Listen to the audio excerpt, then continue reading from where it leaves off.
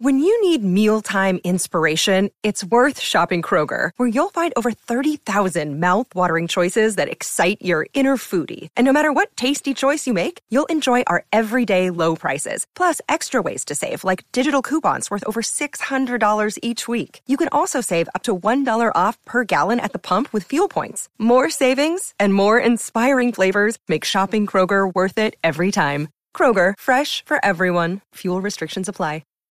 Hi, this is Bruce Kulick, and you're listening to Shout It Out Loudcast with Tom and Zeus. These guys know Kiss inside and out. They freak me out all the time. You're going to enjoy it. The episode is epic. Oh, boy. Here we go. This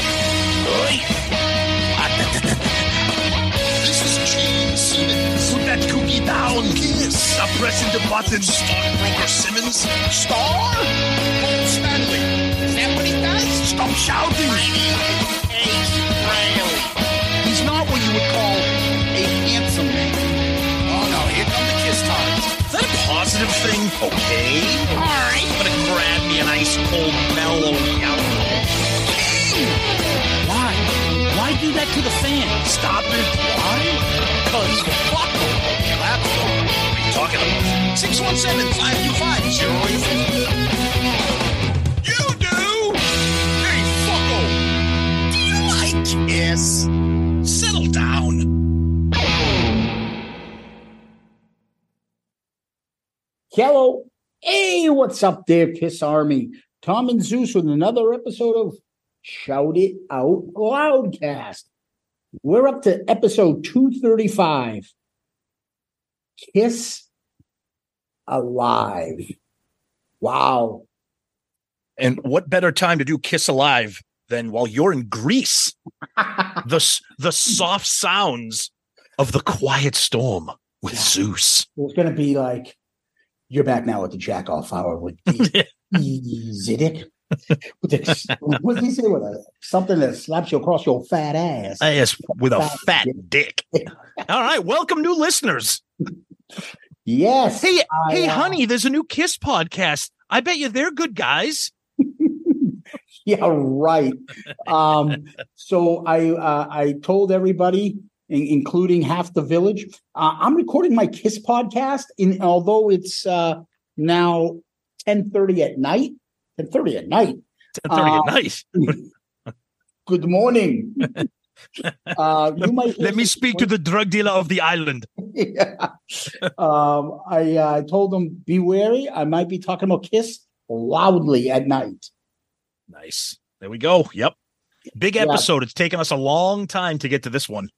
Yeah, and I was able to do some prep along the way, listen to live a million more times.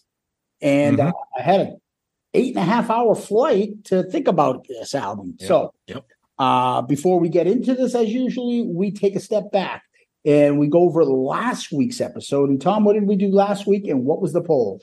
We talked about the wives and girlfriends of Kiss members. Ooh.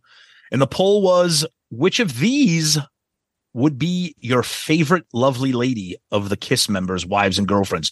Shannon Tweed, Samantha Fox, Deborah Jensen, Carrie Stevens. Are you interested in the results of this? Because Carrie Stevens wins the poll, 34%. Wow. You know what really got me is, I'm telling you, people don't know who Deborah Jensen is. If we I was going to get all these women, I guarantee you she'd be a lot higher. I agree. Yeah, Carrie Stevens got 34%. I'm not going to argue with that because to this day, she's still gorgeous. Shannon Tweed Simmons, 34%. So kind of a tie right there. Samantha Fox, 28%. And then 4% don't know who Deborah Jensen is. Yeah. So she's you should say 96% don't know who she is because only 4%. Oh, yeah, you're right. I'm sorry. Yeah. No, you're right. That's okay. You're right. And then the third people like to be at Chubby Chasers with Samantha Fox. I guess I'm on an island there. When did she become a Chubby Chaser? She's like 5 feet 1 inch with a big rack. Yeah, she's like a fucking fire hydrant. We have a different definition of the word chubby, dude. She's short with big boobs. That's it. Anyways, we got a couple of write-in votes for the very lovely Pamela Bowen. Oh, yes. Yes. And then we had a lot of people who lived up to the parody of what we knew was going to come our way when we prefaced the episode. When we prefaced the episode, remember we said, look, we've been saying, new listeners, we've been saying this from the beginning. The show is entertainment. If you get some information from us, wonderful. But we are not Kiss FAQ, and God bless them. We are an entertainment show that may or may not provide information. We do our best to, and tonight we're going to do a live. We'll show you that. But we said last week, when we're talking about the wives and girlfriends, this is not Dateline NBC. This isn't a moon landing documentary. Yeah. And of course, what did we get? Oh, this episode could have been a lot better. Shows your lack of history. Okay, yeah, really? I didn't realize that our ability, our level of history is determined by what year Peter Criss banged Deborah Jensen. Sorry. Oh, did we get all the wives correct? Yes. Did we get all most of the girlfriends correct? Yes. Who cares? Exactly. We're not talking about it to break it down as far as like psychoanalyze their relationships. We're just talking about who was hot. The funniest part of this is that we said that this was going to happen at the beginning of the episode, and sure as shit, it did. So it was just funny. But a couple comments on the poll. Zim says, I voted for Carrie because she is still a smoke show, but Deborah was just as hot. Yes. And then we had a lot of write-ins, which was not, I love when people, know more than us on certain topics. So people were talking about some of the women on that website that we weren't 100% familiar with, clarifying some things, which is fine. We love that. Look, this is as much your show as it is ours. Put up the Kiss Card signal, and if you guys, absolutely, you guys got stuff to share it with us. Connie was referred to as Sweet Connie, and I guess she was kind of well known in a couple of songs out there. Our buddy Dr. Two posted a couple of pictures of great references in this episode, including Nicole Bass and Where's My Bitches? Nicole Bass. Georgianne LaPierre is Cher's sister. Yes, we knew about that. But yeah, I think Facebook, we got a lot more contributions about some of the people there, but a lot of feedback and a lot of fun. It was a fun episode. So that's what we wanted. So that's what we got for Twitter. All right. On the Book of Face, our buddy in Comment of the Week man, Jack Pinocchio.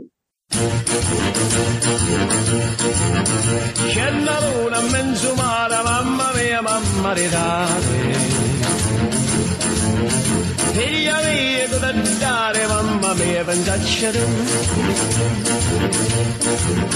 siete degli lo pesciaiole, isla, islena, sempre pesce maladena. Se ci ingappa la fantasia dei pescioli a vecchiozzania, la, pesce fritta e baccalà, uè gomba, no calamara, giacciacata. Thanks for the shout out, guys, and Comment of the Week with my memes. I'm glad you all love and enjoy them. I try to bring some extra joy and laughter to this already awesome podcast. We love you, Jack. Absolutely. Mark Flores' music was awesome. He put a picture of Shirley from What's Happening Now in her head in one of those like Love Boat kind of photos. Yeah. And he writes, makes you wonder what kind of chicks Kiss would have gotten if they broke up after The Elder. Oh. Eric Solomon says, Lydia was hot in her day. Her book, Sealed with a Kiss, is really good. Yeah, we mentioned that. Yep. Todd Hughes, as I'm 26 minutes into this episode, I can't help but think that you're listening to the midnight smooth vocals of Zeus on Cute Little Podcast, keeping it soft and smooth in the midnight hour just for you.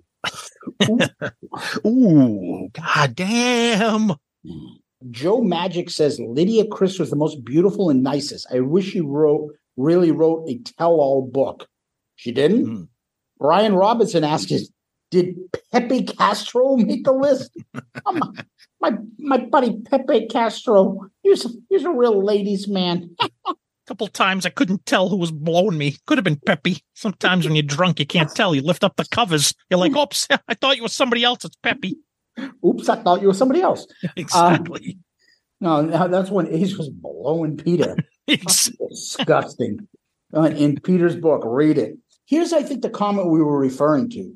Somebody named Dave Mitchell. I've never heard him before. He listens to the show, so sorry, Dave. We're glad you listen to the show, but you kind of You gotta fulfill lighten up, my friend. you fulfill the role of the Kiss Tar that we predicted would get. Sorry, fellas. Pretty poor research and execution. This episode could have been so much better. Here's what you do, Dave. You go on YouTube, you research how to start a podcast, you put it out there, and then you do one yourself. You and your circle jerk of buddies can fucking jerk off to it. You can do that. That's fine because we don't care. Yeah. That being said, buddy. thanks for Lighten listening. up. You're way too serious about this shit. And our buddy Jay Scott from the Hook Rocks jumps in, Tom. Oh yeah, he came in off the top rope for us. Dave, you're a joke. I don't know if these two have had a running before. First, if you're determining Kiss's knowledge by what they know about their wives and girlfriends, you need a hobby. Second, go back to bed. Oof. Jay. Wow. Oh, and, Jay should know about going back to bed, Tom, because he looks like he woke up when he does permanent bedhead. When he goes to the barbershop, he says, "Give me the bed head." We love him, but of course we do. All disheveled every time we do a Zeppelin Chronicle. Well, he's going to say that we're waking him up too early. That's why. Aaron Nierenberg says, Zeus, you sound so laid back. I think I'm listening to NPR. Opa! Let's go to our Loudcasters page, Tom. Go to him. Go to him. Go. Tell Ace his girlfriend is ugly. Yeah, we get a lot of comments about Tommy. So Watkins says, Tommy had the hottest wife. And then Michael Farrell jumps in with Amber was hot. But I got to put my vote with Shannon Tweed if we're talking wives. Okay. Oliver Villar, he talks about how we mentioned Wendy Moore. Wendy Moore was mentioned on the episode, and this is her book about the time with Ace during the Psycho Circus era. It was released in 2004. After reading this book, it's easy to understand why Gene and Paul weren't fond of Ace. Yeah, okay. It's hard to think about this. It's hard to kind of put a lot of stock into an ex-girlfriend of somebody who totally is looking to make some money off some comments, For example, Rachel Gordon. Yeah. Yeah, exactly. Jason Warden says Tom is correct. Sam is number one. Yeah. And then Mike Murphy puts up the lay off me, I'm starving. Love it. Paul Stratton says, looking at their women, I can either see the result of Ace drinking all the time or why Ace was drinking all the time. That's awesome. That's good. Tim Breen, a.k.a. Thinking Stanley here, people. Listen.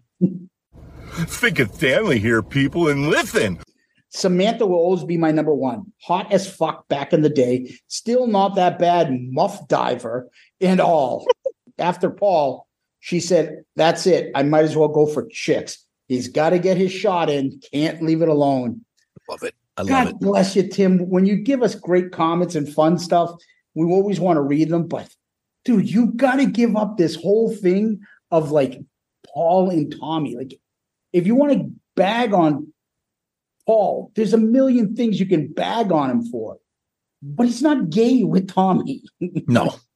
Exactly. I know you want him to be because you'll get more creative with your memes, but yeah, you can make fun of his stupid hairdo, his crooked face, his lip syncing. You can do. There's plenty of shit to do, or his terrible sneakers that he designed. I'm going to get them all out now, Tom. What are you told? Those are amazing. The animalized pumas. I got my 3 limited edition Pumas here. And that's why Paul is driving a Porsche. Paul Heider says, everyone here talking about the sexiest ladies, completely blowing by the sexiest person on this episode. The sultry tones of Mediterranean Zeus, an audio breeze gently wafting through our earbuds. Relax, come hither vibes, steering every listener's loins. You've changed, man, and I like it. There's something else wafting around there with Zeus is right now. Yeah. All right, let me see what I have on Instagram, if there's anything there. Our buddy Jay Rucker says, great episode as always, guys. Thanks for picking my question. Your question was awesome, Jay. So thank you. Yes. Todd Kowalski says, you were wondering who Connie Hemze is. She was a very famous groupie who's unfortunately got her start when she was way underage. There's a couple sort of interesting interviews with her on YouTube. And that's that sweet Connie from We're an American Band, probably in discussion for the most famous groupie of all time, with Babe Bell and Pamela DeBars. That was a comment from Connor McGrath, comedian. Nice. That was Instagram, Tom. Let's hop and skip on over to YouTube. Our buddy Marty White. Zeus is the most subdued I've ever heard of. Must be the Mediterranean food. And I don't want somebody fucking from the village coming in crucifying me. Lamb Rock Bandit. I'm half shocked that you guys hadn't done this episode before. Yet another entertaining episode. Tom and Zeus. The minute I saw the episode title, I knew it was going to be a good one. Also, the dedication from you guys to get this episode done is something special worth appreciating here. Shout It Out Loudcast, simply unstoppable in the shows here. And thank you for the kind words regarding my comment here. You guys rock. I love the interaction between us, the listeners, and you guys. Oh, and as Kane Roberts would say, RTFO. Rock Love you, buddy. out. But the Kane Roberts references have got to go. I don't even know him. Is he a big musclehead guitar guy? Yeah. Right? Yes. Could have been better. Shout out loud, listener. Hey, Paul, big fan. I heard you dated Nicole Bass. Paul, just what I needed. More rumors. Oh, man. What about Rob, 5812? We'll end it with this. Lara isn't hot, in my opinion. Well, I think Tom joined you on that one, buddy. Yeah, she's not. I think so. I don't know. Okay. Anyway, Tom, over to you. All right, let's get through some emails here. Let's see. Coming in from our website. We love that. Shoutoutloudcast.com. You send us a message on there. It comes to us in the form of an email. This comes from our buddy Jim Riley. He says, Lisa Lane, Kulik, Spencer Cook, Rodham, Clinton, Pancake, ABC, XYZ, Taxes, Joey Casado, VO5, Anthony Michael Hall is the sweetest gal in the top of the list. I'm partial to Bruce Kulick being my favorite member. And then he throws in a rest in peace, Paul Rubens, Pee Wee Herman. Yes, of course. Thank you, Jim. His other email is, thanks for keeping the episodes going. Dedication, Georgie and LaPierre is Cher's half-sister that Paul wrote the song Hold Me, Touch Me about. Okay. Our buddy he must not have thought highly of her. Yeah. Our buddy Andy Salter, great episode of The Ladies of Kiss. Star was a favorite of mine. Check out her photo shoot she did with the band around Destroyer. Yes, that was a great photo shoot. She's dressed in white, like this like kind of sexy outfit. Now the band's in their Destroyer outfits. Very cool from 1976. Sadly, she died in 97 and apparently was murdered. And her murder was never solved. Oof. Connie was known as Sweet Connie, famous groupie who apparently used butter in her mouth to perform acts. God damn, Andy. I don't want to know how you know this, but thank you for sharing that knowledge with us. We love that. I think so does fucking Lisa Sparks. That's because she's stuffing a double stuffed popcorn from the local movie theater while she's doing it. Lisa Sparks is eating fucking ring dings while she's blowing guys. She's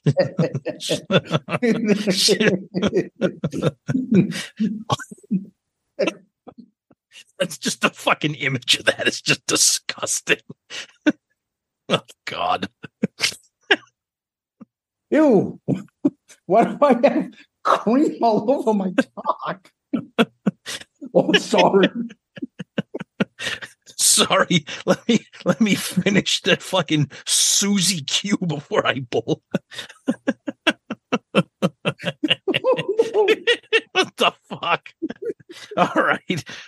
Let's finish up feedback here with one sent via our website again from our buddy Todd Harrig, longtime fan and Patreon supporter. Todd, we love you. He says, not sure if Zeus is committed or just should be. Holding down his duties from the other side of the world is nothing short of amazing. Thank you for caring about us schleps, the fans, to this degree, sir. it is appreciated. Well, Todd, we appreciate you, and we appreciate the fact that you appreciate us. And for that, my friend, you are the comment of the week.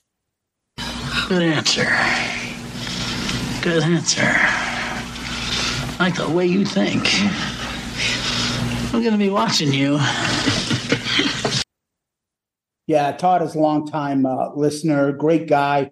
Love his cooking photos he puts up on Twitter. You guys should follow him. Puts up some great food. And not a big fan of his politics or his musical choices, but he's a good guy. And that's that's what music can do for you. Who gives a shit about the other stuff? Yep. Music should bring us together, not tear us apart. So that's right. I'll get off the soapbox. And Tom, what we do next is we give a shout out to our Patreon family. Patreon has been great. I love reading all the comments while I'm over here in Greece, and the family continues to grow. You guys support us and help the show grow with your contributions. So if you're interested in joining our Patreon and helping the show, please go to our website, shoutitoutloudcast.com, shoutitoutloudcast.com, and then right on the landing page, you'll see an icon that'll say Patreon. Click on that. Take a look. There are 4 different options and 4 different tiers. We give you guys merch, input, polls, conversations, video chats, all sorts of shit. And you guys contribute to the show. With your contributions and help, we've been continuously growing the show and continuously are the #1 KISS podcast out there. And I would guess to say that there are more KISS podcasts than any other music podcast out there. So that's quite an accomplishment from 2 guys from Boston that were just fans, not in the music industry and not podcasters ever before. This is all new, and we've built this together with our awesome listeners, our fucking social media kind of conversations, Facebook groups, Twitter account, Instagram, all because of you guys. And then Patreon came along and kind of helped shoot us into a different stratosphere. Your help is greatly appreciated. And if you are interested in helping the show and you haven't joined, please take a look. Please join. It's a big help to us, and we really appreciate it. Yeah, thank you guys so much. The Patreon family is essential and so important to us. Keeping the show going, keeping the show growing, improving, being able to do a bunch of different things that we can give to you for content. We're just eternally grateful for everything you do, both the members who just joined and the members that have been there since day one. Thank you so much. Tom, what we do next is we go over to KISS World. Anything going on? Well, it's quiet. They're on a break right now for the tour. But on August 1st, Paul and Gene were in Milwaukee for the ribbon cutting of the new Rockin' Brews at the Casino Hotel in that area. And the cover band Priss, the all-female cover band, did some Piss. They did some performing there to get people fired up. Gene Simmons has the Demon Chicken Sandwich as part of the menu. So that's cool. Let's see how hopefully this one does a little bit better than some of the other previous ones, I think. But yeah, the kind of quiet for the band right now. But I don't know. Anytime you see Paul and Gene out in the public, it's always cool to see them doing something. So yeah, but, that's about it. Fantastic photo of him being super excited about the opening. Dude, it looked like he just stepped in dog shit. Like, I don't understand that like face. Undead. Like he was a vampire in a movie. Yeah. Like all white. Like, yeah. And that hair, that hair, like he looked like Snape. Somebody put up a picture. He looked like Snape. Fucking Tiny Tim vampire. Yeah. Just weird. He's just a weird guy. And he loves to put up things about happy occasions with like close-ups of his face. And then miserable. It's not a pleasant picture. No, it doesn't make sense. You're putting up these positive messages with these like somber, like not even somber, like grumpy fucking faces. It's like, what are you doing, dude? Yeah, it's one of those things that I just don't understand the logic behind it. Like, I don't know. But again, Yeah. As we said last time, though, like, people need to like lighten up. We're just having some fun, but he needs. Of course, yeah. Somebody needs to tell him, Paul, stop taking these pictures, man. They're not flattering. Yeah, exactly. Yep. But that's about it. Very quiet in Kiss World right now. Well, we have a lot to get to. Yep. But before we do, hey, Paul, let me show you how to take a great photo. First, you got to have a crooked thumb. You got to look away from the camera.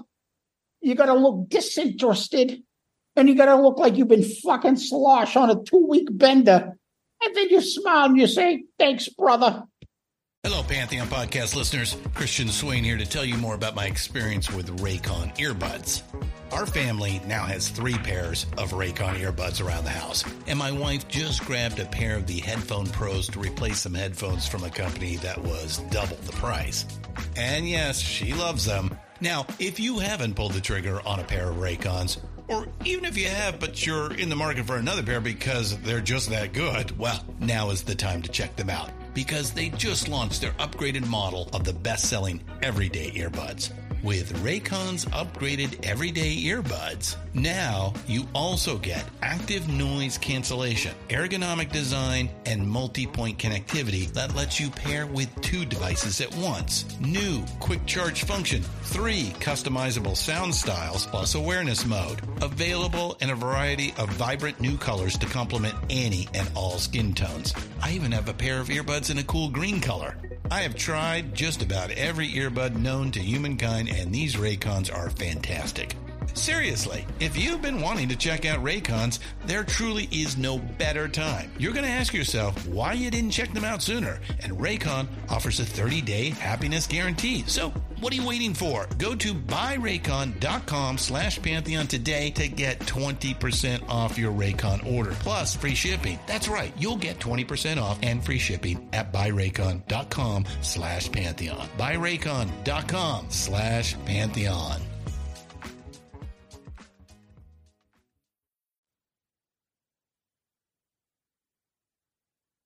All right, we're back, and I had to explain to Ace that we're talking about Kiss Alive and not Frampton Comes Alive. He was a little bit confused because he likes both albums, but I had to tell him that he was on this album, so we're going to get into all of that. Oh, boy, was he. Oh, boy. So we've done many Kiss Live album reviews. We've done Kiss Alive 3, but this may be our biggest live album review. This is probably just as big as any album review. Yep. It's Kiss Alive, baby. Yep. This is huge. Yeah, we've done it's funny. We've been doing this for so long, and I remember we're like, oh, let's save that. And it's like we're getting to the point now where it's like we're not saving anything anymore. We're getting to it. Like we saved Kiss Meets the Phantom of the Park. We did that. We've saved Kiss Alive. We're here. Yeah. So let's get into it. So Kiss Alive, honestly, I don't remember it. I don't remember it as a kid. When I got back into Kiss as like either in 6th grade or middle school, I've talked about this. I would see magazine stuff and everyone's talking about Kiss Alive. In my mind, I don't remember the shit when I was a young kid. I just remember images. And I went out and I'm like, Kiss Alive. I look at it. I'm like, this doesn't look familiar. Kiss Alive 2 sure did. And then I flip it to the back. I'm like, I don't know any of these fucking songs. Where's Love Gun? Where's Detroit Rock City? Where's Christine 16? So I was just like, what is this shit? I bought it because that's what you did. I bought the double cassette stack. There was like 4 fucking things. I think looked like a Big Mac.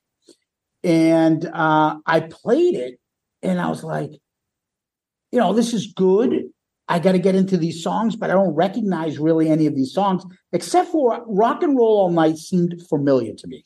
And that was the only one. But it's not something that I remembered as a young kid. I got into it and I remembered it my second time around with Kiss when I was like in junior high.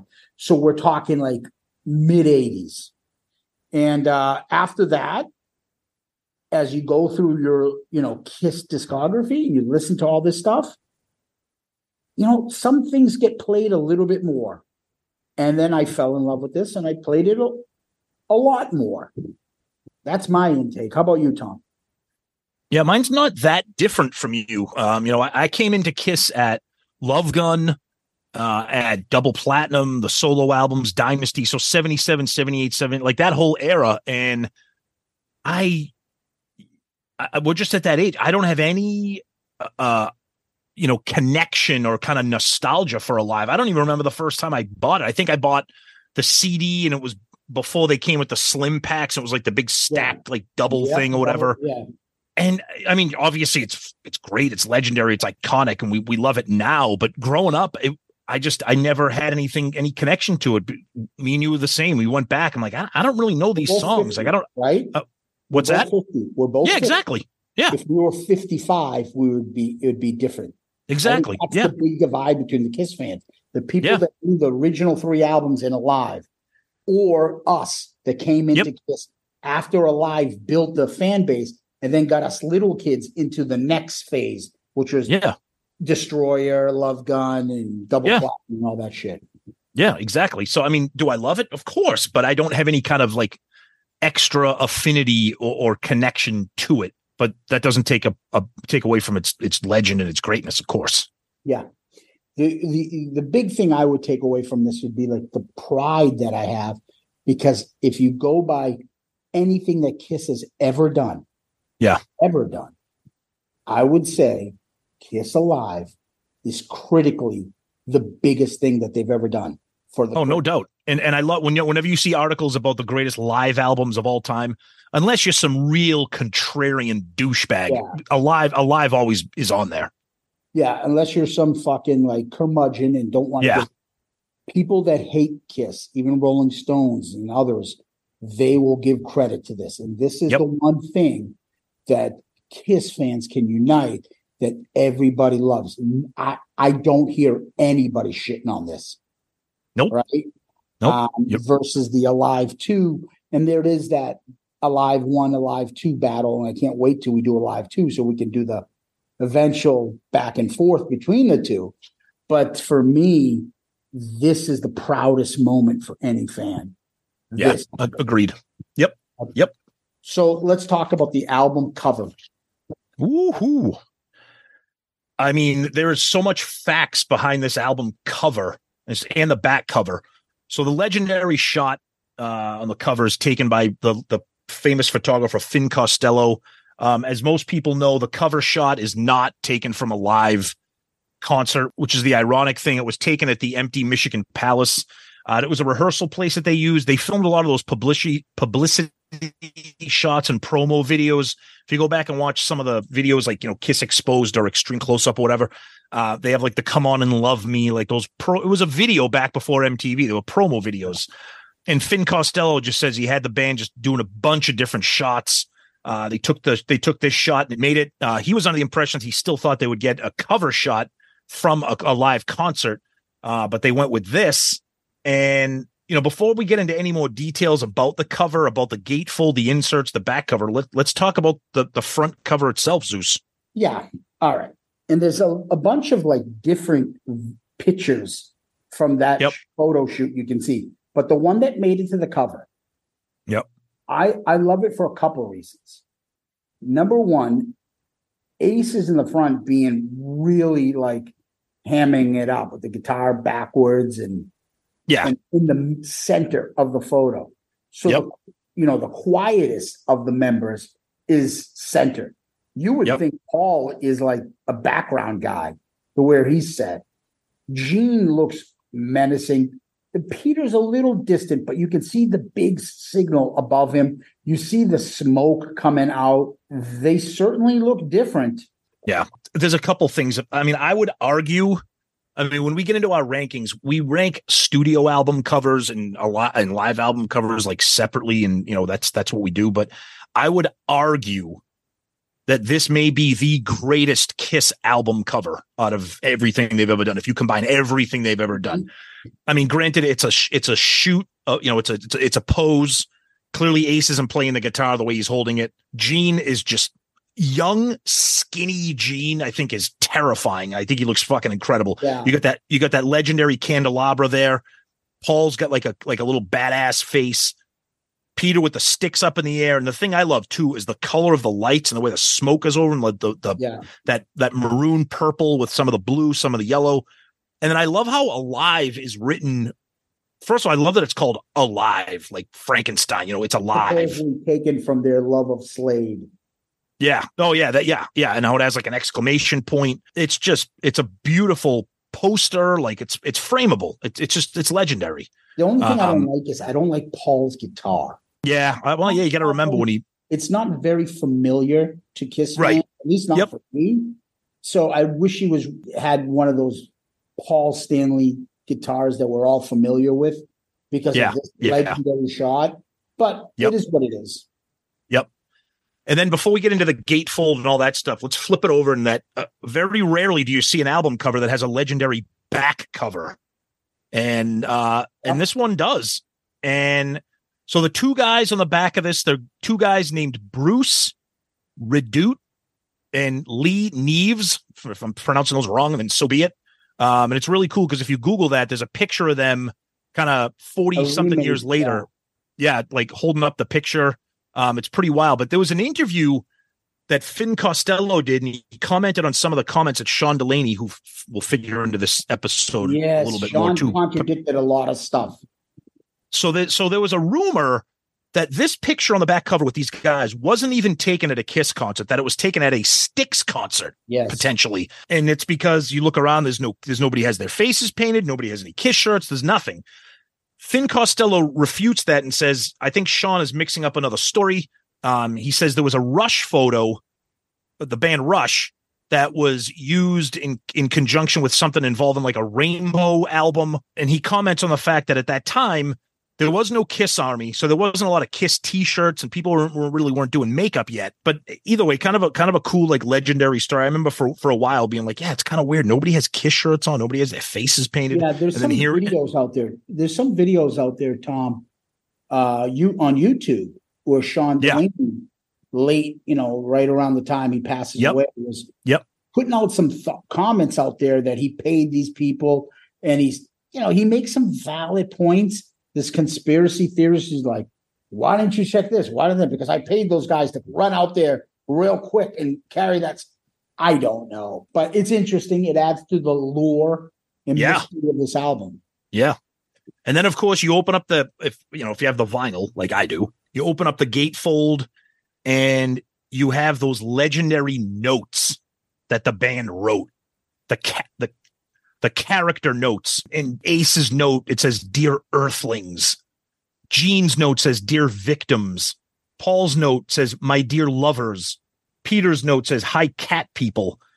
And at this time, it's so genius and so legendary because this is all people knew about the band. There was not a lot of music publication back then. And if there was, Kiss was not really featured in it. Obviously no internet, obviously no videos, nothing like that. So you see Gene's thing, "Dear Victims, I love to do all those deliciously painful things to you." Like, that's like, oh shit, he's a fucking demon, and then Paul's, "Nothing arouses me more than seeing you getting off on me." And then you get Ace, "Dear Earthlings, the gravity on Earth isn't quite the same as it is on my planet." And then you get Peter's like, cat people, you should get your claws into this album. It's just awesome. And then, of course, the other side of the gatefold, it says "More Kiss," and it's kind of like an advertisement for the first 3 albums.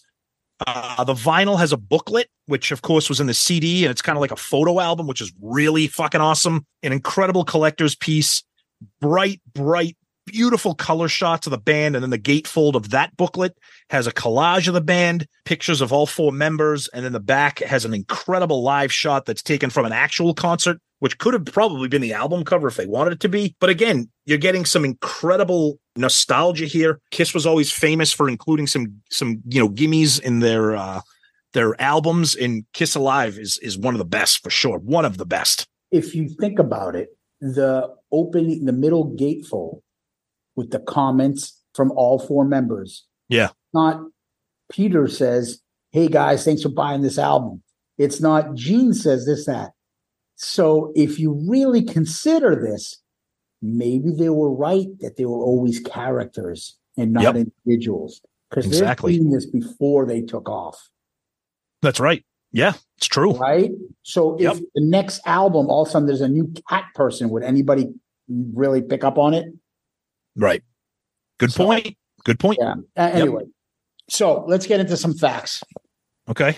Kiss Alive was released September 10th, 1975, produced by the legendary Eddie Kramer, who had produced their demo. The album is only certified gold because they haven't looked at it since 1975 in December.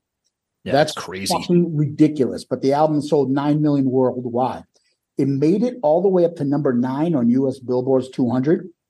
Rolling Stone in 2003 had it as number 159, greatest albums. Guitar World had it at number 26 as greatest guitar albums.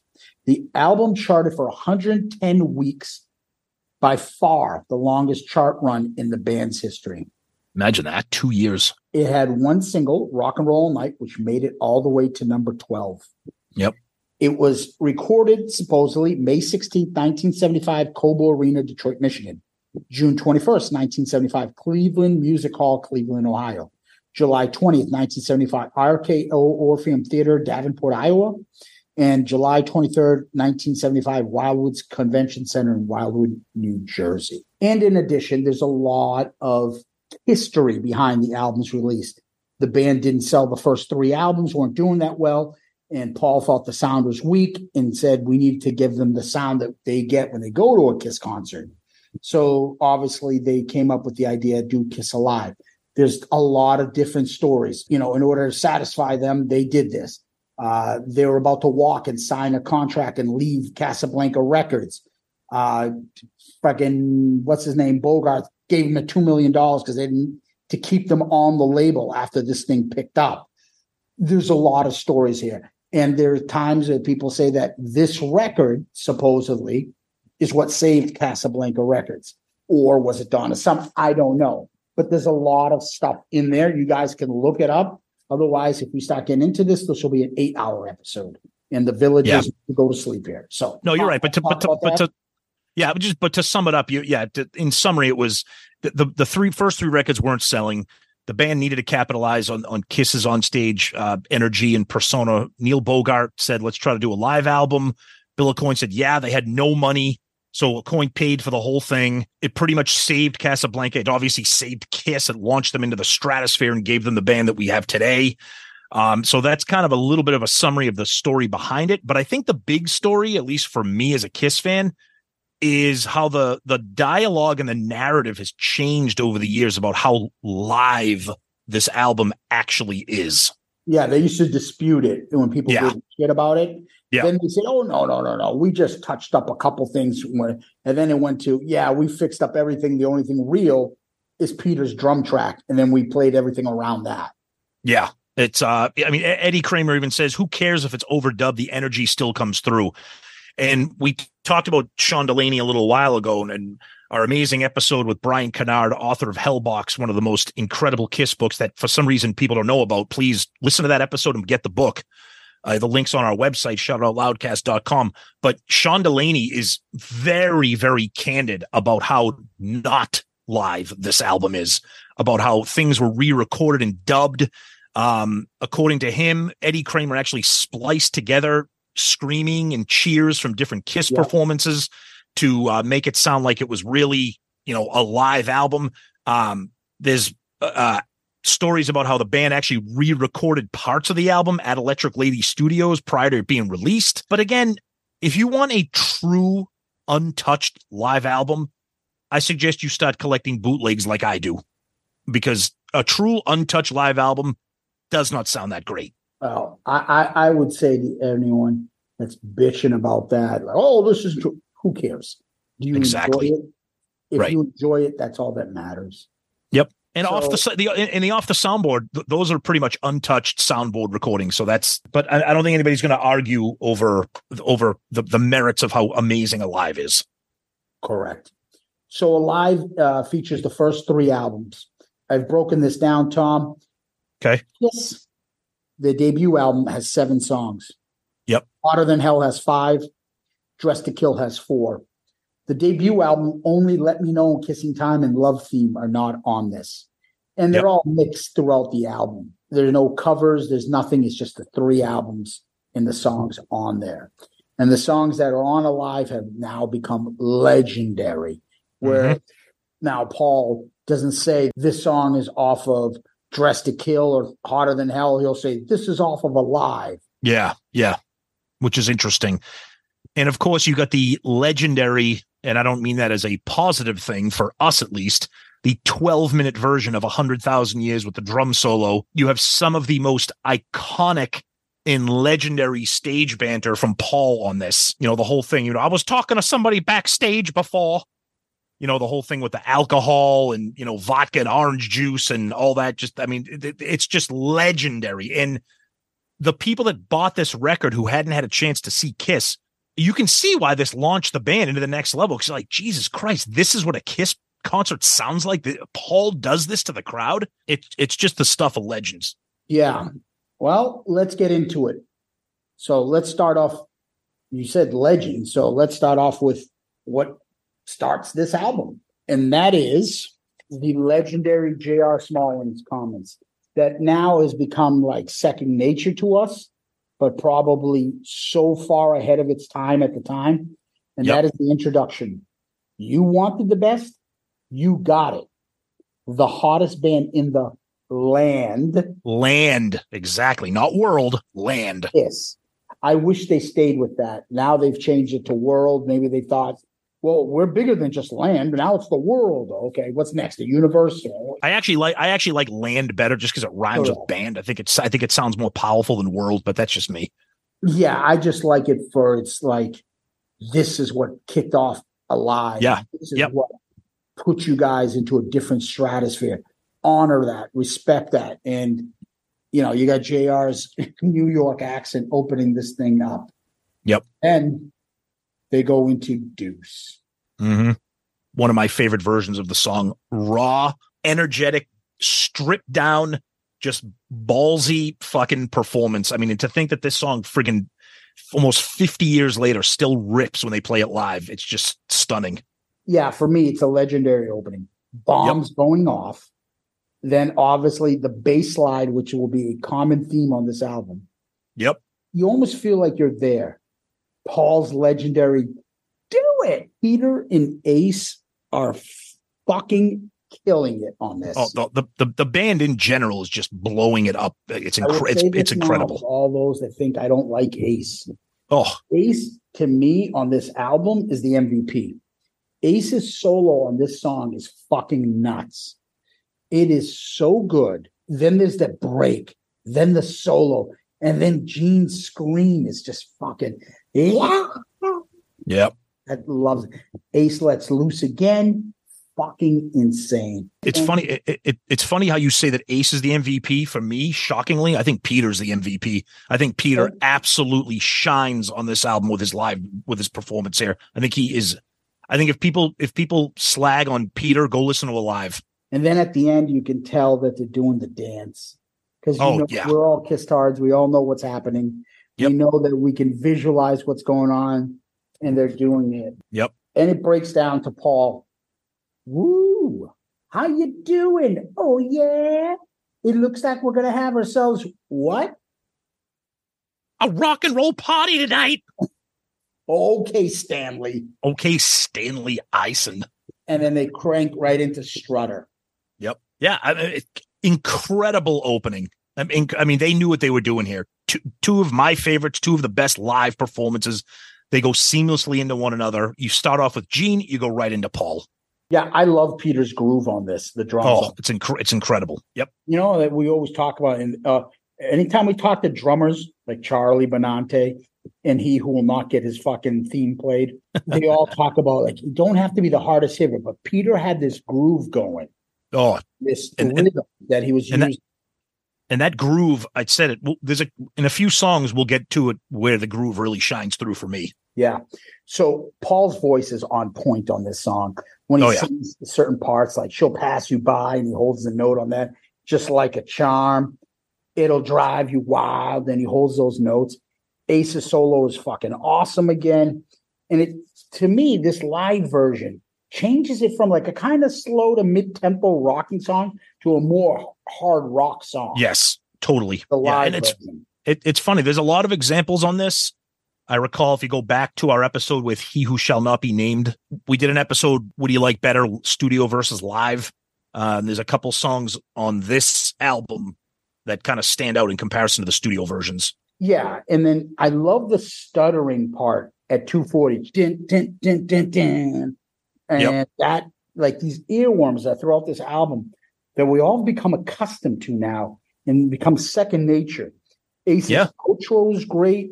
And I'm like, damn, Ace is fucking awesome on this. Two songs in. Ace is really, I mean, you're right. To me, it's between Ace and Peter. I give the slight edge to Peter, but Ace right now is just a fucking guitar hero. Like, yes, like just he is 1975. People like, holy fuck, who is this guy? Because he is on fire.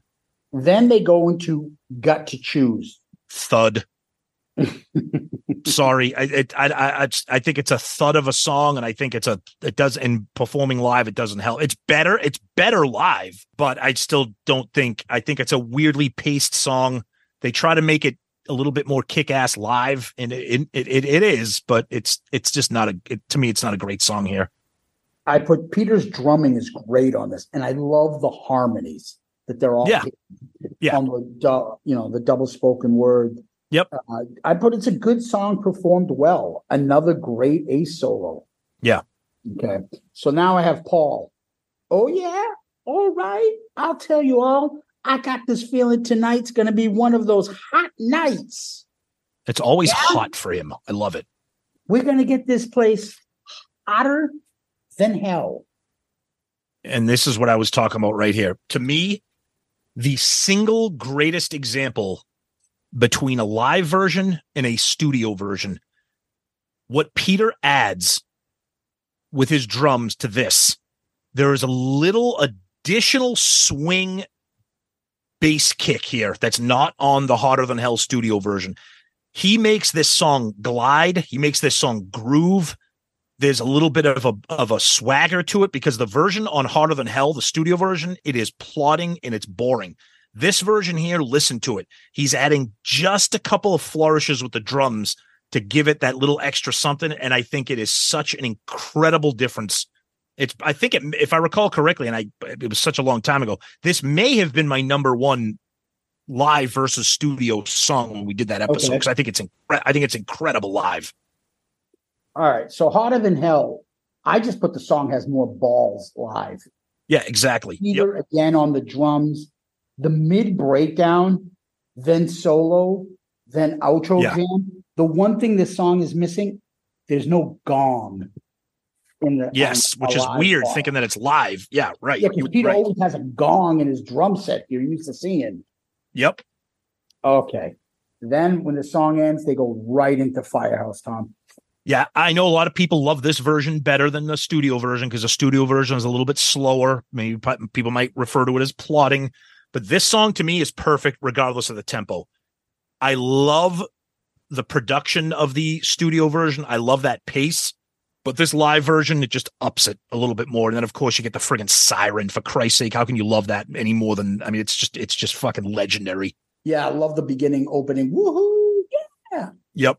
But I love the starts and stops on the version. She'll adore you. Yep. Right? And then and then there's that Paul accent. I can't move you. I love it. Oh yeah, the New York comes out of him like, so much New York that it's almost Sean Connery. I can't move you. Right. I love picking up on Gene's harmony on this. Yes, you can really hear it. So you'll feed her like he's over Paul on that. Yep. I fucking love that. It's incredible. Earworms throughout this album. Yep. Ace's classic solo with Peter doing his thing. It's just amazing. I love the pause at 2:43. Then at 2:43, the bass slide that Gene does all the time. Then Paul says, he doesn't say get the firehouse. He just says firehouse. Firehouse. I love that. You get that It was a awesome siren. Now Yep. get the Firehouse. The sirens fucking love it. Can tell Gene is breathing fire at the end, can't you? Just like the dance, you can picture it at the You can end. you can you can And then feel what it. You can happens, visualize everyone? What does Paul say? Firehouse. Woo! And as always, Tom and I would, before this podcast even started, we would always joke to each other, "Ooh, get the Firehouse because Gene's ass lit house on fire." Oh, So great. oh, I love it. Then they go in right into Nothing to Lose. This is a song that is meant to be played live. I mean, whether you're talking about this version or the unplugged version, which everybody loves, just magnificent version performed live. Peter is just Gene, and it's just awesome. It's incredible. Yeah, Gene is great on this, but to me, it's all about Peter's vocals. Yes. And screaming, and it just, you can't replicate that. No. It's authentic. It's passionate. I'm sorry. Like, I don't know of any version of Eric Carr singing this, but Eric Singer cannot do this. He just doesn't have it. He fills the role, but there's no fire in his belly to sing this song. Every time Peter sings this, especially here, it gets you just fired up. Yeah, at the 2:12 mark when Peter's so badass and he goes, choo choo choo, yeah. I love that. Yeah, I love it. Yep. Ace comes in with the solo, and then the typical 80s move. And you know what that is? That's the you got nothing to. It's that shot through the heart. Yes. Everything stops against the drums versus the chorus being repeated. And Kiss was doing it on a live, right? It's true. Yeah, one of the first people to do it. Yeah. And then I just write at the end, Peter is just fucking awesome. Yep. And then they go into a favorite of yours, Tom. Come On and Love Me. Yeah. I mean, like I said, they take these songs that I already love on the studio versions. I absolutely adore Dressed to Kill, but you just give them this energy, this live energy, a little bit of an increase in tempo and pace and energy, and a great song just becomes a tremendous song. If tremendous is better than great, I don't know, but it's just the energy of Paul's vocals is just incredible. Paul says, "Come on and love me." We all know that now. Yep. I love this live, but I'm going to be honest with you, Tom. I'm not sure I like this better than the studio version. Yeah, it depends on what it depends on what my mood is, because I love the song so much that it depends on what I'm in the mood for. Sometimes I do think the studio version is a little bit better. It's a little bit sharper. Yeah, but, I think the production on it is fantastic on Dressed to Kill. If this was on Hotter Than Hell, there's no way I would say that. Oh, I agree. Yeah, you're right. Right? Yep. And just another great Ace solo, although short. Yep. And I'm going to mention something because they go right into Parasite. If you notice side one, there ain't a lot of Paul talking. Side two, Paul won't shut the fuck up. Exactly. Yeah. It's like he had to get warmed up a little bit. Yep. And hence that's why there's 9 songs on side one and only 7. You think they would go 8 to 8, but they don't. Well, that's also because the next you get the 12-minute version of 100,000 Years that we'll get into. Fucking Jesus. Yeah.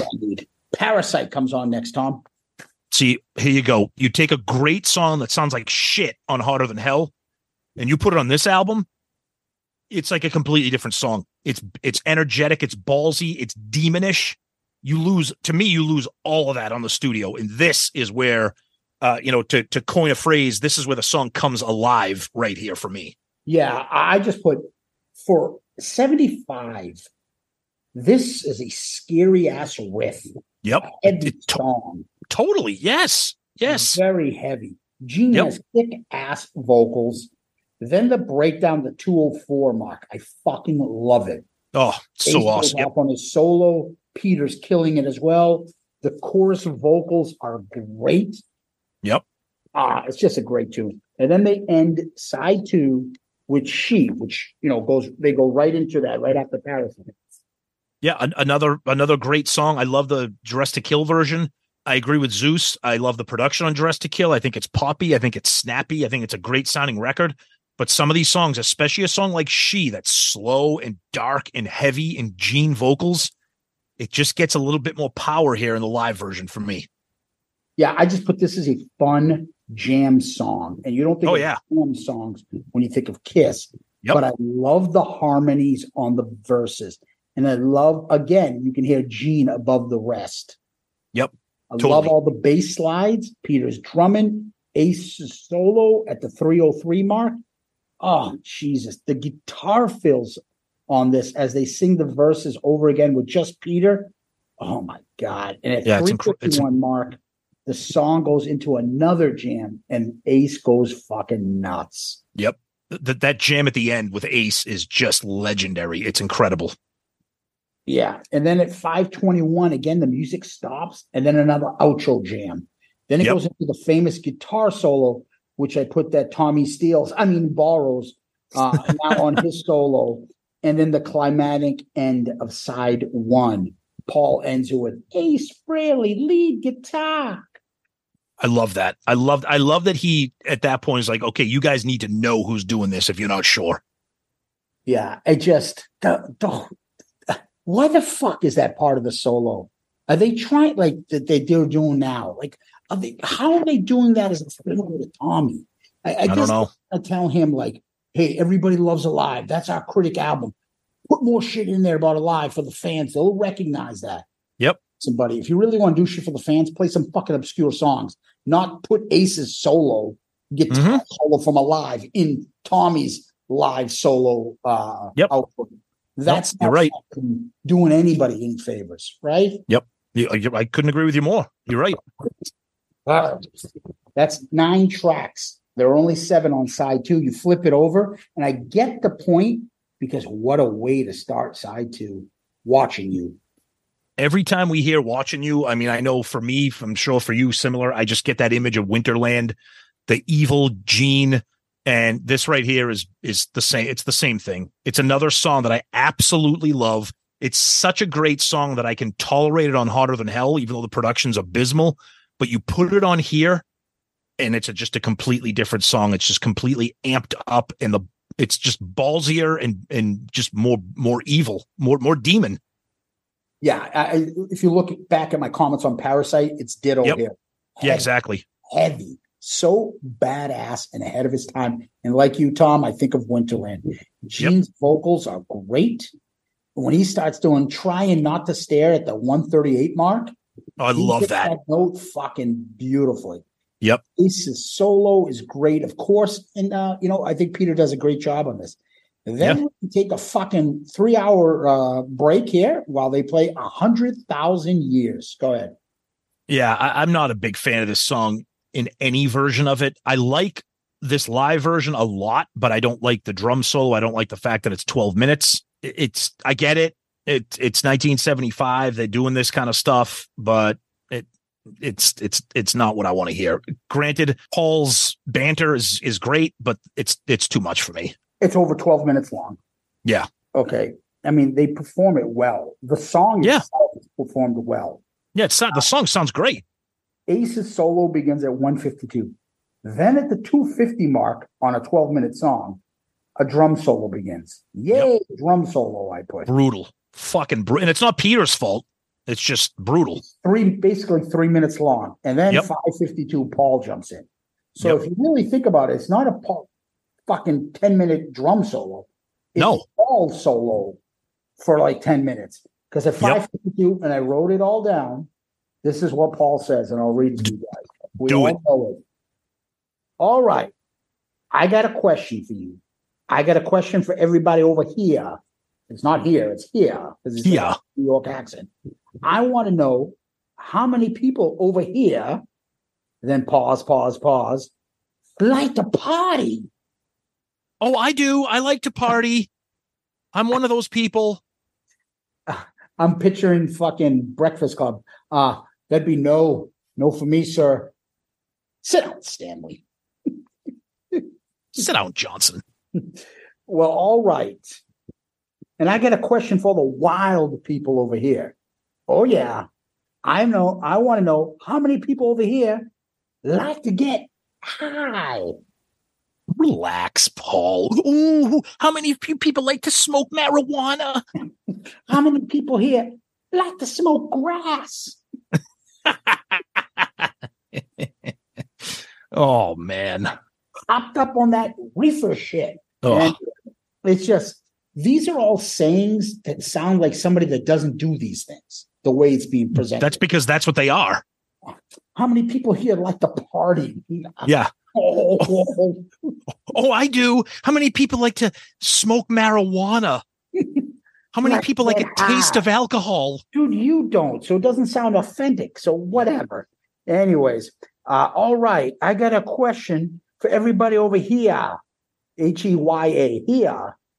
I didn't forget about you people upstairs either. Oh, yeah? I want to know how many people here tonight. Pause, Tom. Ooh. So these people over here, they like to get high. These people over here believe in rock and roll. Can they hang out together? The fuck? Fuck. Sorry, sir. You're in the Sorry. get high section. You can't believe in rock and roll. Yeah. No, you gotta guys, step you need to aside. you need to decide what side you want to be on, sir. I want to hear everybody if you believe in rock and roll. Now, if you say you believe in rock and roll, oh yeah, well, if you believe in rock and roll, now I say if you believe in rock and roll, now he sounds like fucking Foghorn Leghorn. I say, I'll say. believe in rock and roll. I want everybody here say rock and roll. The crowd says rock and roll. He does get the crowd fired up. I'll give him Yeah. that. They're Now, fired come up. on. I know you can do better than that. Oh, okay. Okay. So we're going to try it again. I want all you to catch your breath because here it comes. I said, rock and roll. The crowd says rock and roll. Do it again now. I know if you really want to, you can bring the roof down. Yeah. So let's take this time like you mean it. Ready? And then he does rock and roll. The crowd goes rock and roll. And he says, come on and clap your hands because that's what rock and roll is all about, Tom. Were you aware of that? Yeah, I did. Clapping your hands is rock and roll. Yes. Yep. Yeah. Okay. Now, if you I'm familiar. believe in rock and roll, why don't you stand up for what you believe in, Tom? Why don't you pledge allegiance to the state of rock and roll? And I'm going to write a song about it in many years. Come on, get up. And he goes, woo, come on, do you feel right? And then we all know this. Then he asks, to you, come on, do you feel right? And then he does that. And then he, do you feel? And then he fucking screeches right. But I love when he does that and you can hear the band going, whoa. Like you can hear like when he says, do you feel right? And like you can hear like the bass of the guitar kind of. Yeah, it's awesome. I love that. Yep. And then he said, do you feel right? Oh, yeah, come on. Well, come on. And then finally the guitar kicks back in. Yep. Sorry to have taken so long. Then back into the ending of 100,000 years. And Yeah, just I mean, wailing on the Aces, wailing on the outro. And then Paul says, rock and roll. And I mean, as kind of boring as the song is, you got to hint that's some of Paul's best material, in my opinion. That banter is legendary for me. Yeah, the problem is it we recognize it from the live, right? And then it's just become a staple in all their live performances. When 100,000 years comes on, you're like, oh, I'm going to the bathroom. I'll be back. Exactly. It's going to be 12 minutes, and Paul just Yep. Then they go right into Black Diamond. Best version of the song, bar none. Not even close. To not even close. This version is insane. Yeah, I love the slow acoustic intro. Me but too. not Yep. The extra stuff that Paul adds to it now. Oh, I don't like that either. Yeah. The hit it and crowd goes nuts. Then Peter. Oh, wow. It's incredible. Ace's solo combined with Peter's wailing. Just goosebumps. Yep. Just goosebumps. Sorry. At the 3:33 mark, the outro kind of begins, and then the 4:23 mark, that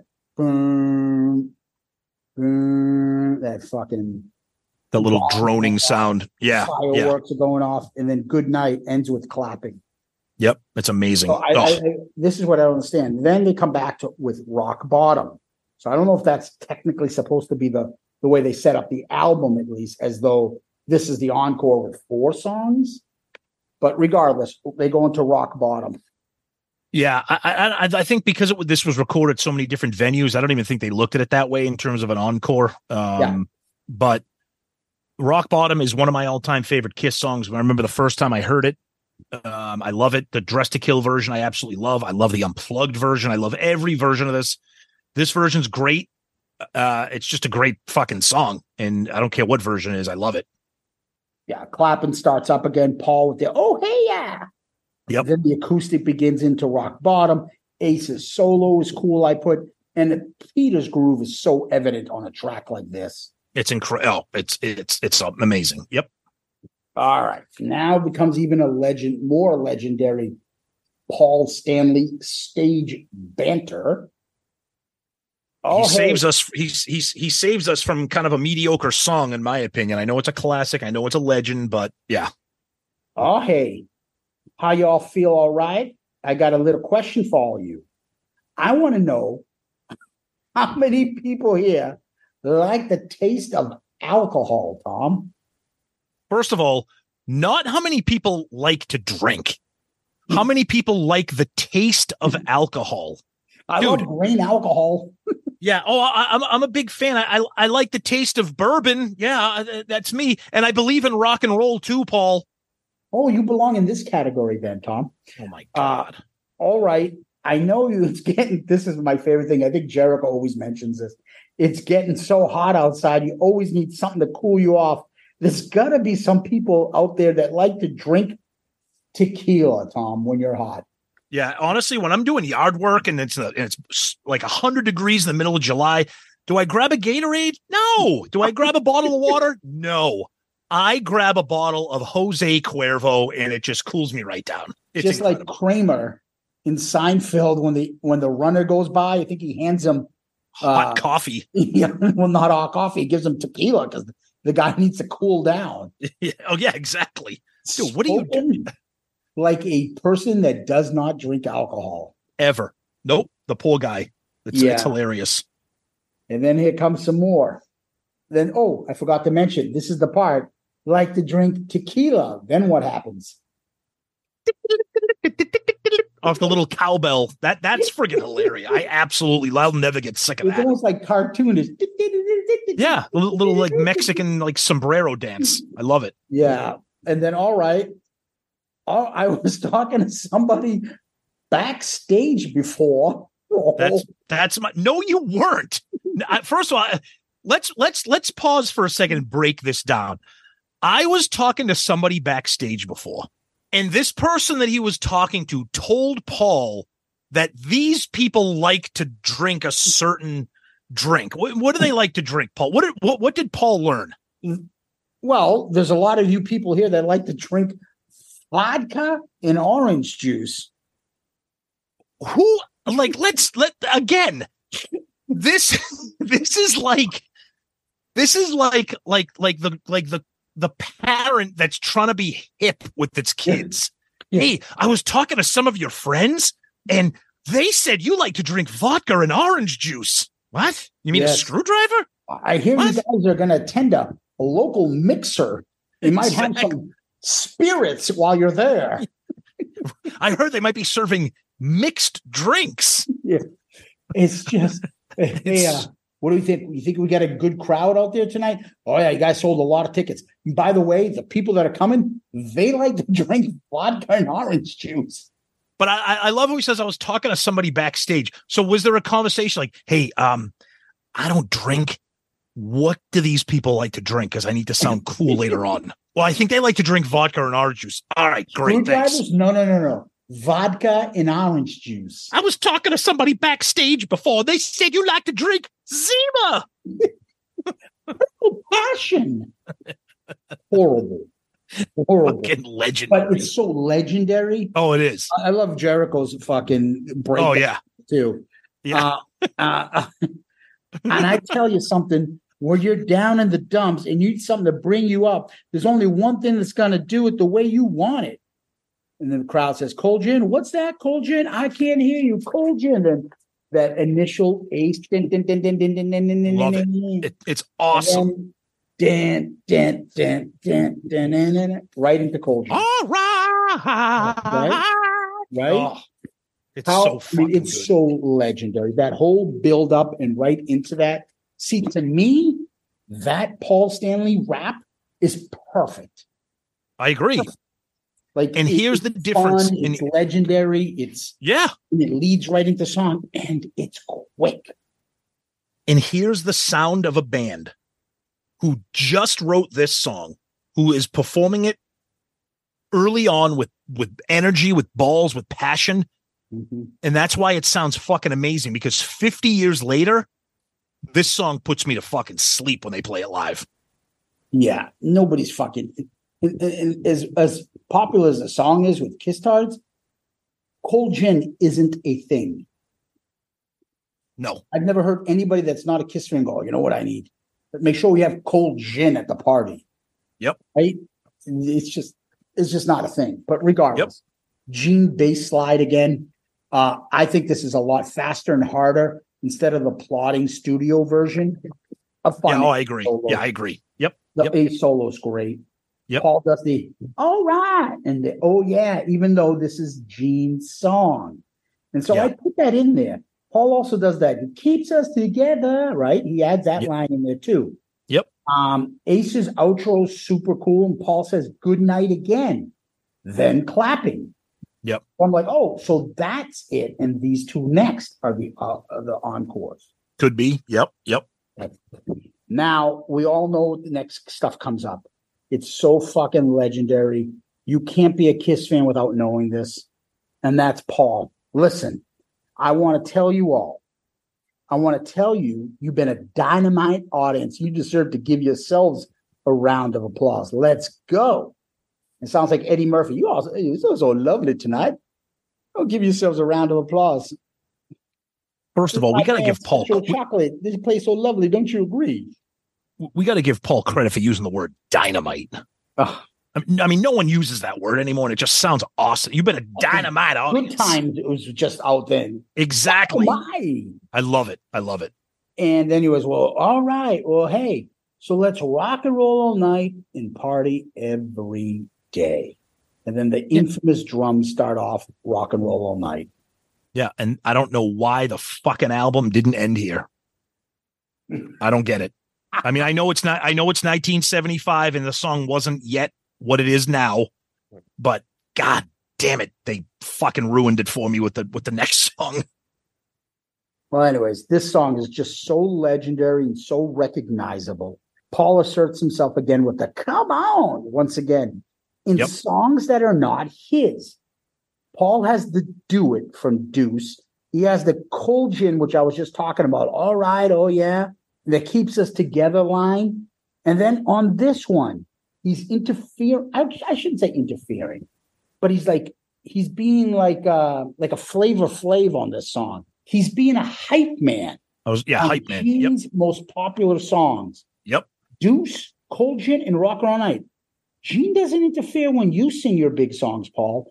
Exactly. Stay the fuck out of these songs. Why does he jump in? Now they become legendary to me.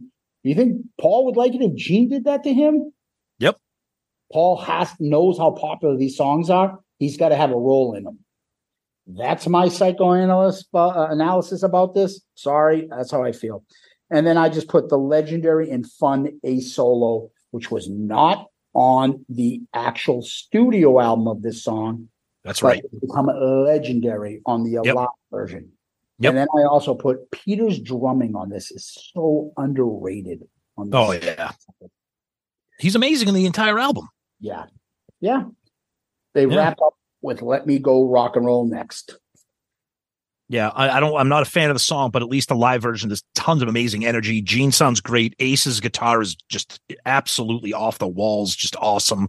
So that saves it for me. I get it. Fan favorite, upbeat, ripping song, great guitar work, but just if I'm forced to listen to this is the version I'm going to go to. But yeah, it's been documented many times that I don't like the song. Gene's rock and roll, then the bass line, boom. Ace is fucking killing it on this. God, yeah. But Ace goes nuts at the 206 mark again. Then the breakdown at 257 with Gene's bass just going. Peter ends the song with a Kiss Loves You, rock and roll. Now that's become famous at the 458 mark. Then Good Night. Clap starts fading away. The fans saying kiss, kiss, kiss. Kiss. Yeah, and then that's the end. Yep. of Kiss Alive. That's it. Final thoughts?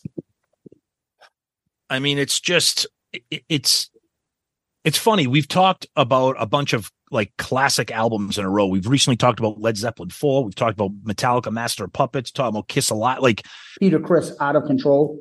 Yep, that's right. Can't forget about that one. Put that in there. But you're talking about albums that have just been talked about forever for a reason. They're legendary. They're iconic. They're essential.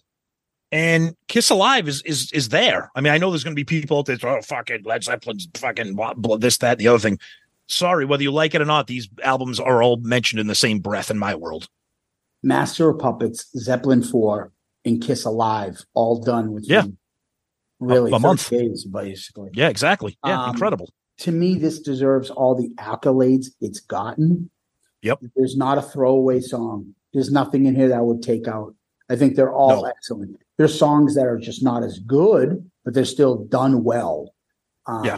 Would I have liked to heard other songs on this album? Of course. They become deep cuts, but I like that they're deep cuts because then you can go to them. But this album has got so many legendary songs, so many earworms that are so famous to us all. You could probably do a top 10 list of favorite things, not songs, of things on Alive. Yep. And whether you read the cover, whether you say the intro by J.R. Smallins, or whether you say the fucking stage banter on 100,000 Years, or the Ace guitar solo. I mean, you could go down the list. Yeah. It's amazing. Yep. But I'm glad we got this thing done. It was, in some sense, not a lot of work because I know these songs inside out. But then again, it was a lot of work because we know the things that move us about this album, but you have to kind of write them all down because there's so many. Yeah, exactly. And we want to give it the attention it deserves. It's Kiss Alive. Exactly. Yep. So Tom, what we usually do is we mention 5 tracks each that really stood out for us. So, I mean, I can go first and go ahead. Number 5 for me, that would be Rock and Roll All Night. I have to have it in there. It's so legendary. I know it's beaten in this fatigue factor, but number 5 for me is Rock and Roll All Night. Okay. Number 5 for me is Rock Bottom. Okay. Yep. Number 4 for me would be the opener, Deuce. Yep. Just what a way to kick off an album. Mm-hmm. And I include J.R. Smallins' intro to that. Oh, yeah. Number 4 for me, Come On and Love Me. Great song. Different version, great in its own way, but yeah. Number 3 for me, that's Nothing to Lose. Just Chris. Yep. Number 3 for me, Parasite, a great song made great, even greater, I should say, by the live version here. All right. This is the toughest thing. I love Black Diamond more than anything. Yep. And I have it ranked as my number 1 Kiss song right now. Yep. And it is incredible live. But it's going to be my number 2 here. The long outro takes a little bit away from it. And there are tons of great versions of this song. Yeah.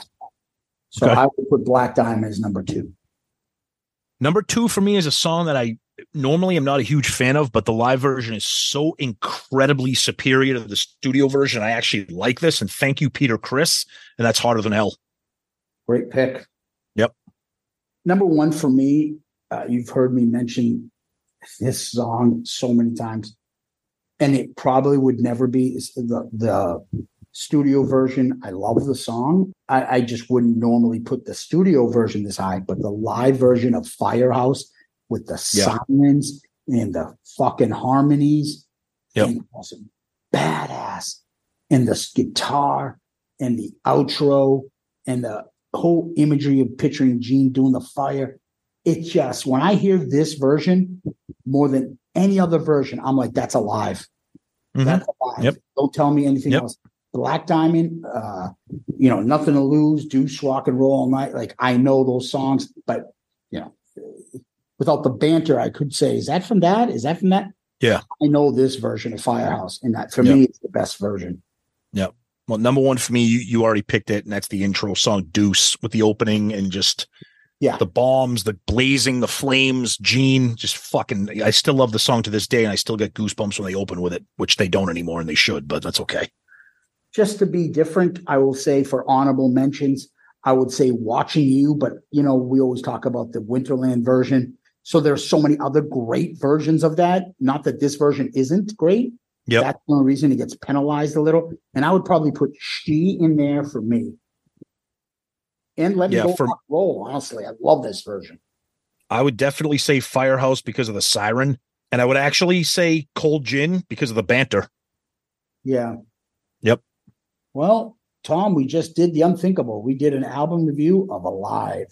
That's right. Yeah. So now we're going to get to the good stuff. And that does not mean read my body. It's the rankings.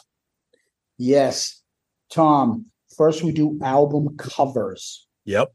Do you want to tell everybody what your album covers are for the live album so far?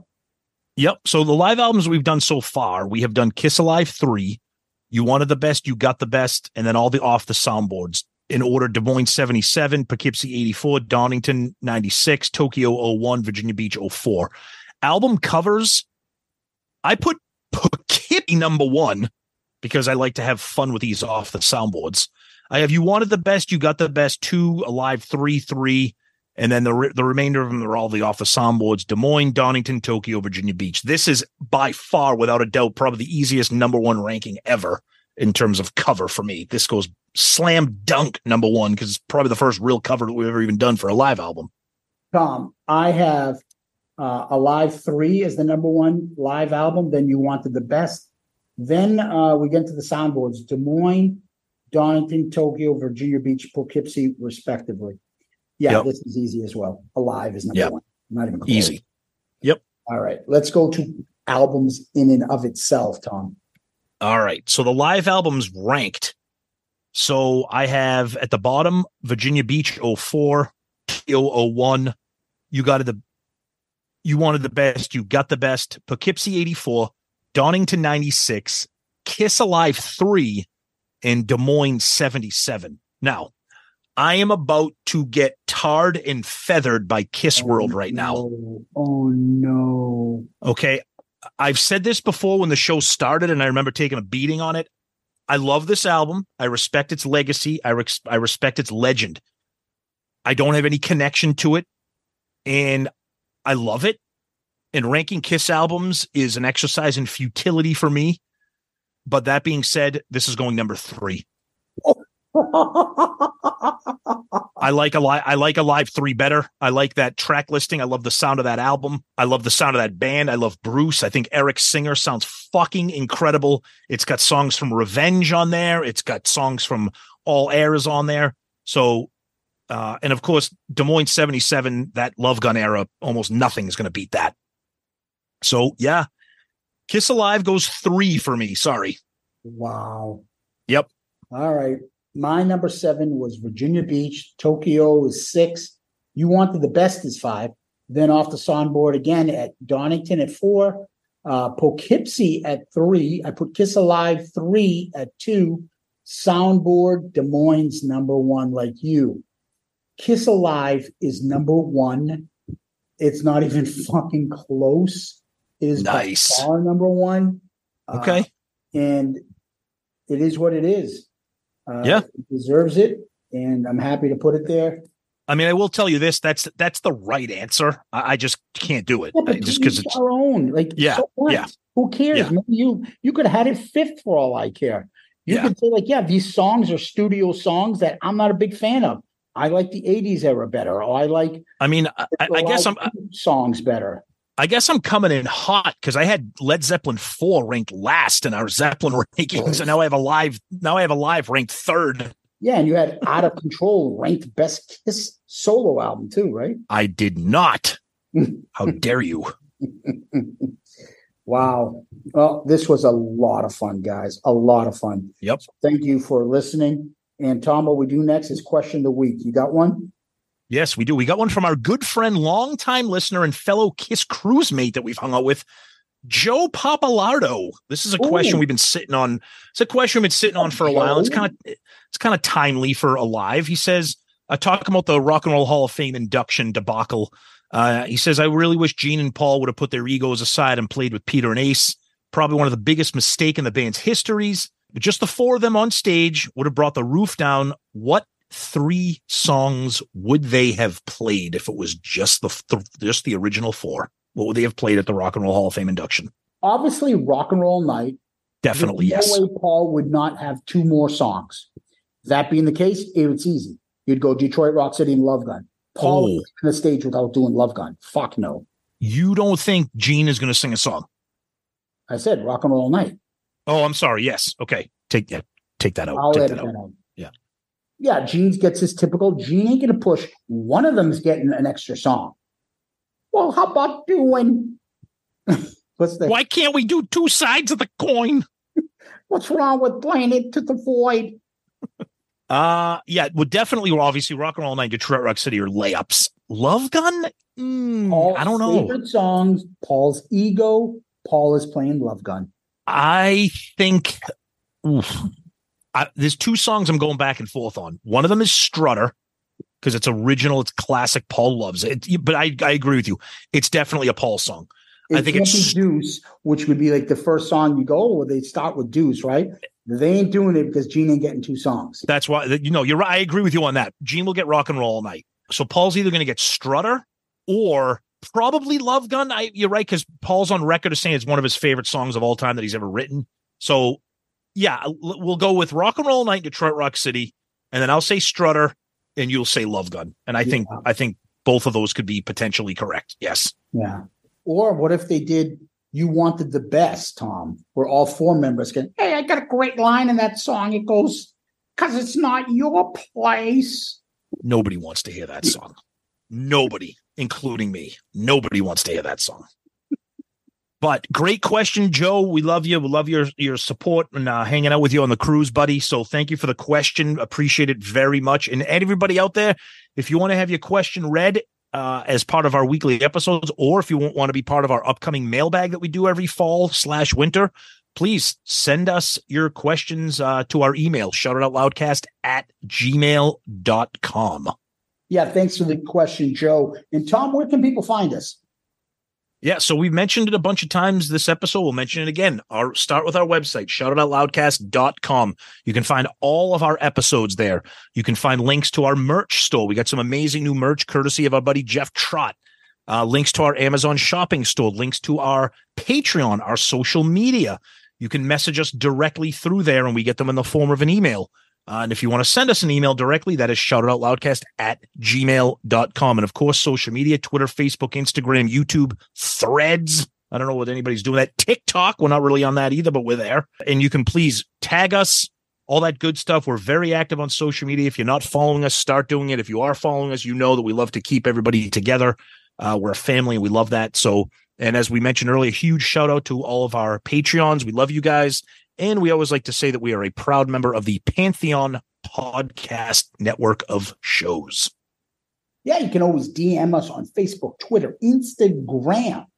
Make sure you subscribe to our YouTube channel and give us one of those 5-star child reviews on Apple Podcasts, Spotify, Facebook, Podchaser, wherever you can. Those are greatly appreciated. And when you do, we'll give you a shout out on the show. Now, make sure you support the show by either taking a peek at our Patreon or going to our merch store on our website or our Amazon store, which is on our website. All you got to do is go to shoutitoutloudcast.com, shoutitoutloudcast.com. All those things are great ways to help the show, as well as I said previously, giving us a 5-star child review.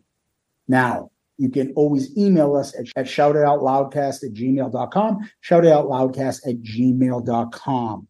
Tom, we always end our show with famous last words. You got any? Oh, of course.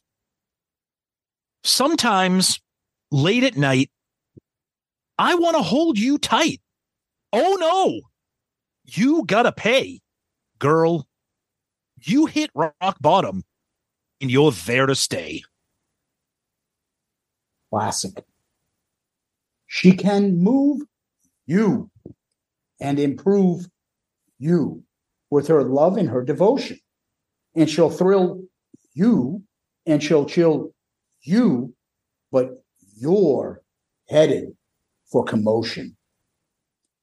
Tom, Loudcasters, Kiss Army, thank you.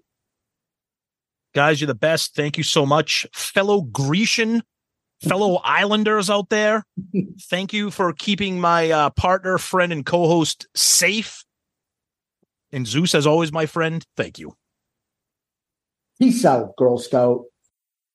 Crazy, insane. Insane? Crazy? It's NFL draft season, and that means it's time to start thinking about fantasy football. FantasyPoints.com features industry-leading experts and prognosticators using proprietary hand-charted data to help you score more fantasy points. FantasyPoints.com is the place to go for whatever kind of fantasy football you play. Whether you play fantasy football, daily fantasy sports, or do a little bit of everything, Fantasy Points has the meticulously researched content to guide you to victory. And why wait for the fall? Fantasy Points also covers the new spring football league, the UFL. Join the guru, John Hansen, Scott Barrett, Joe Dolan, and other massive names in the fantasy football universe with an exclusive offer. Use code Pantheon for 15% off any Fantasy Points package, including the all-in package, with access to every article, tool, and data nugget that Fantasy Points has to offer. That's FantasyPoints.com and code Pantheon for 15% off at Fantasy Points. FantasyPoints.com, code Pantheon. Score more fantasy points.